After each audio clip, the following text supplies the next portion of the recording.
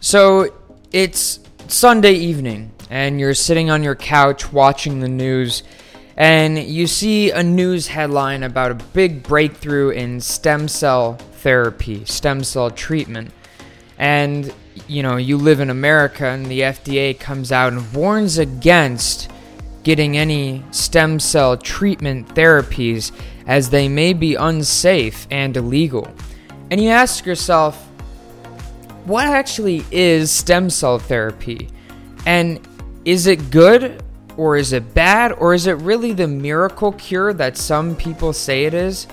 Well, let's talk about the science behind that. Welcome to The Science Behind That with Atticus Hamilton. Hello, everyone, and welcome on back to The Science Behind That podcast. I am your host, Atticus Hamilton. And on today's episode, yes, we're going to be talking about stem cells. And, this is going to be a very fun episode, at least for me. I hope it's fun for you because I'm probably going to get into a rant here and there about the political environment surrounding the science.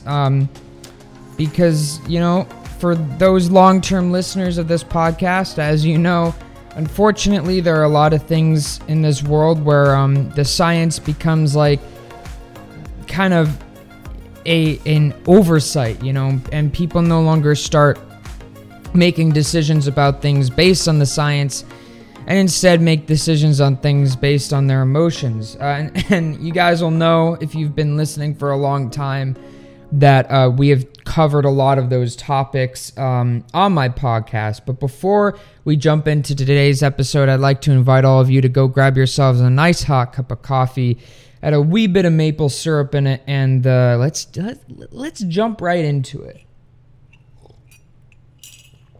And one other thing too before we jump right into it.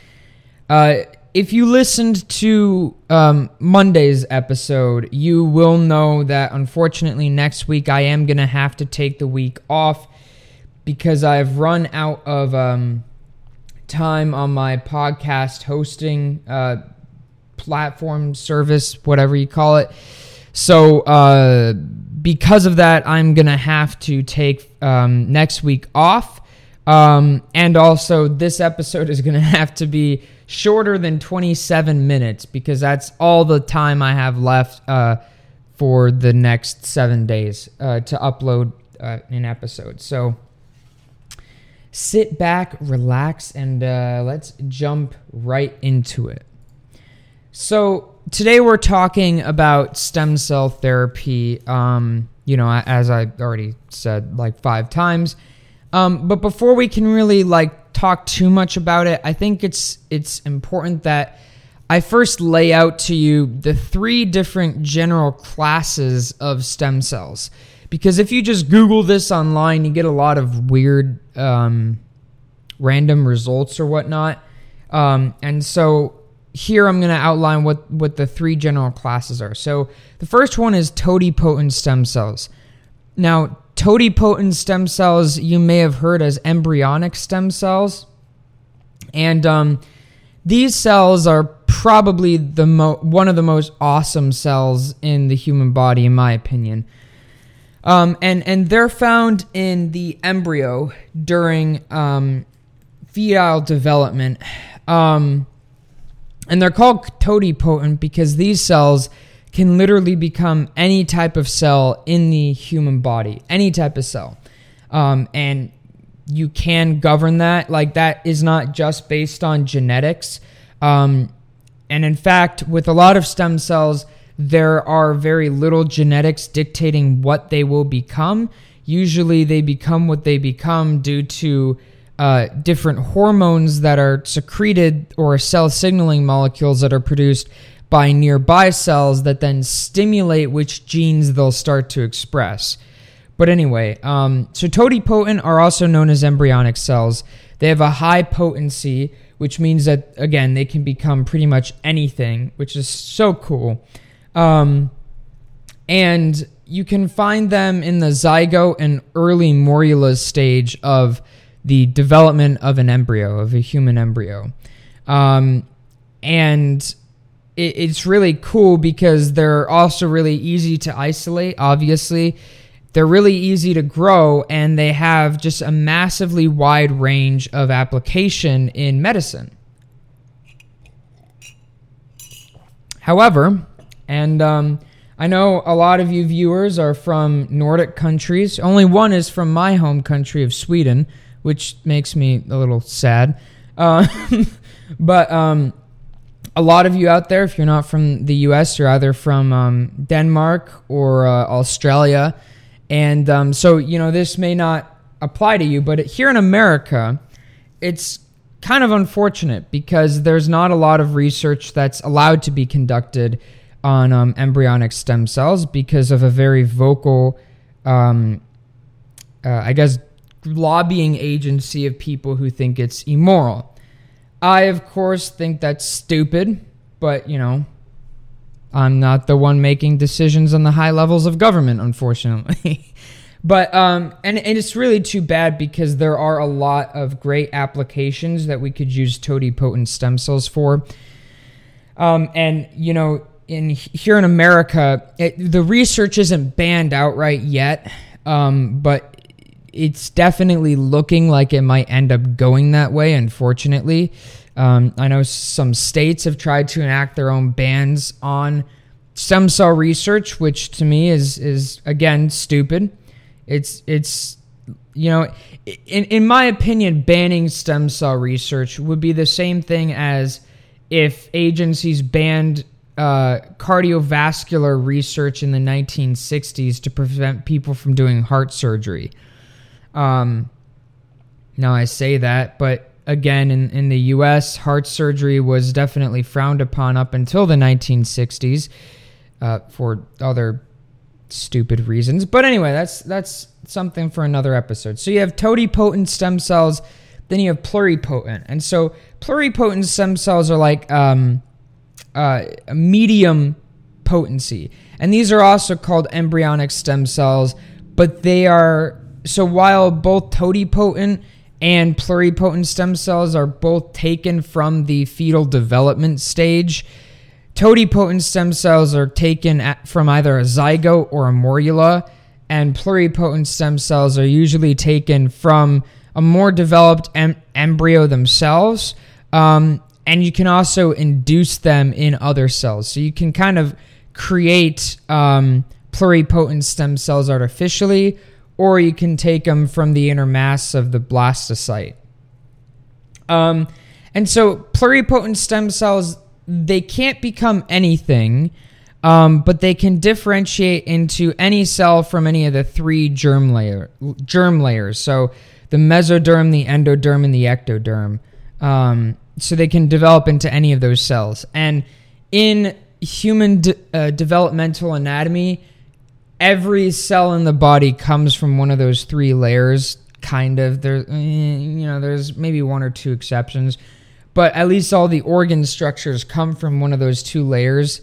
So just in a very brief overview then, the ectoderm gives rise to the nervous system and the epidermis. And so that one, when I was studying anatomy, was always confusing because ectoderm is the outer layer, right? And so it's like, why does the ectoderm give rise to the nervous system along with the epidermis? But it's because during the development, a portion of the ectoderm kind of folds in on itself, and those cells that fold in become the CNS, the central nervous system. And it's kind of a relic from our ancestral cellular development, where very, very early vertebrates had what was called a notochord, and development was very similar. Anyway. And so the mesoderm then gives rise to the muscles and the connective tissue of the body, and then the endoderm gives rise to the alimentary system or the gut and the internal organs. So just as a review, ectoderm gives rise to the integumentary system, which is the skin and the nervous system. The mesoderm gives rise to the articular system, which are the muscles, bones, and ligaments and tendons of the body.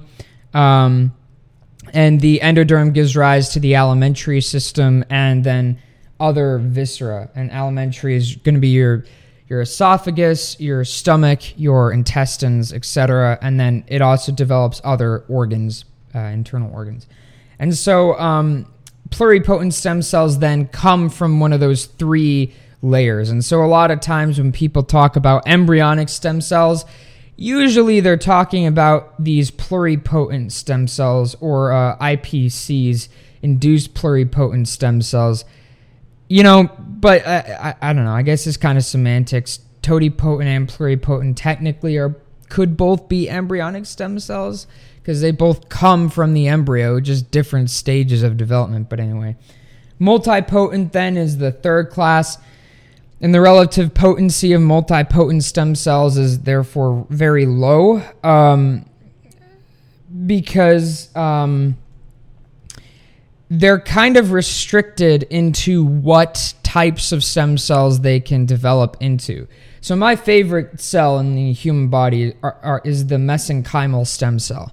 And the mesenchymal stem cell can pretty much become any cell within the articular system or the mesoderm, right? So that's going to be like muscles. It can become bone. It can become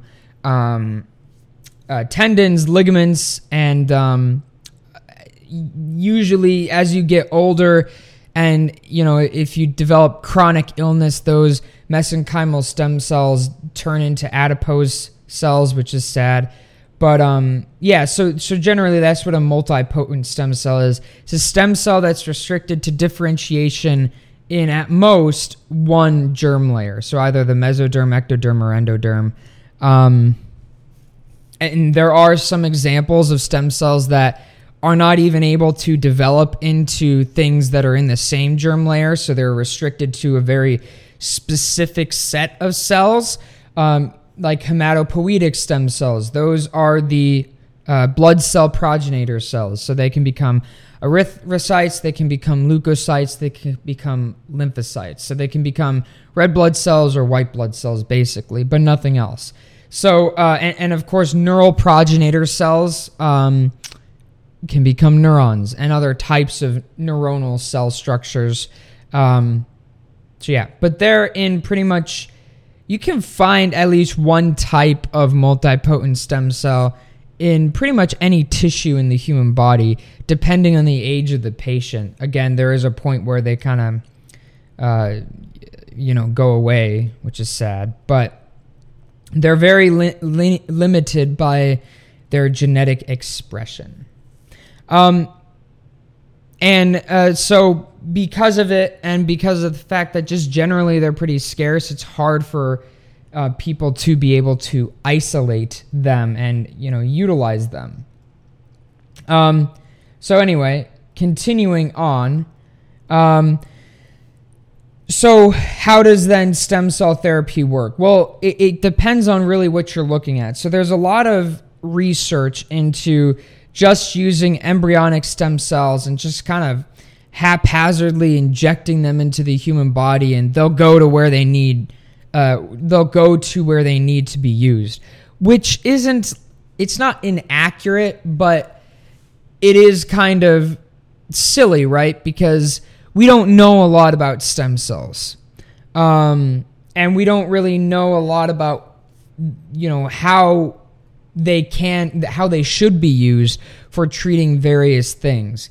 And so by unfortunately just injecting purified embryonic stem cells into you, you're just kind of, throwing a dart at a dartboard blindfolded and hoping that something happens. And that being said, there is a lot of research that shows that despite, I guess, the crudity of it, it is beneficial. There's a lot of case studies of patients who had like Parkinson's disease in America.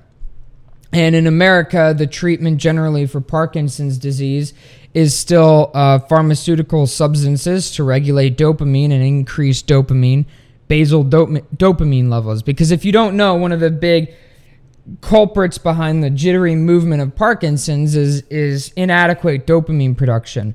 Because your brain produces dopamine almost constantly because it it facilitates controlled sort of fluid movement, right? And when something happens or when a patient has Parkinson's, we don't really see that. And so there was one woman in particular, one case study in particular. She had Parkinson's disease. It was really severe. And with the cost of prescription medication in America, she felt like she had no choice. And then she learned about a stem cell clinic in Turkey, I believe it was. Maybe it wasn't Turkey. No, I think it was Turkey. And so she went to this stem cell clinic in Turkey, and they treated her with purified concentrations of embryonic stem cells, which I believe they used totipotent stem cells. And within a matter of months, her symptoms of Parkinson's almost completely disappeared, which in my opinion is amazing. And that really highlights the massive healing potential that stem cells pose. But of course, at least at this moment in time, there are no approved stem cell therapeutics in America.